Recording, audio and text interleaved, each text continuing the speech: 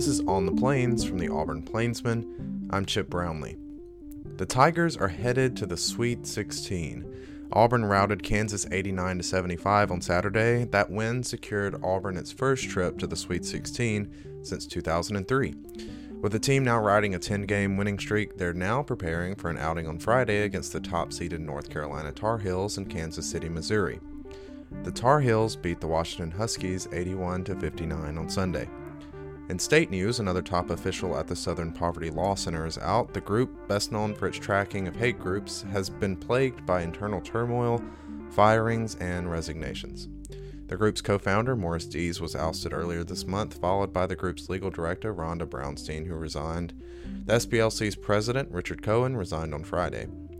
Reports suggest that the resignations follow race and gender equity concerns. Several former employees told the Montgomery Advertiser of a toxic workplace riddled with inter-office politics.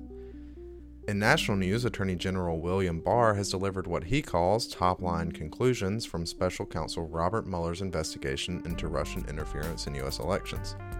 Barr's letter to Congress said Mueller found no direct evidence of conspiracy or coordination during the 2016 elections between President Donald Trump's campaign and the Russian government. Mueller drew no conclusions about whether the president illegally obstructed justice. The Attorney General and Deputy Attorney General Rod Rosenstein, however, determined that there was not sufficient evidence to conclude that Trump committed that offense.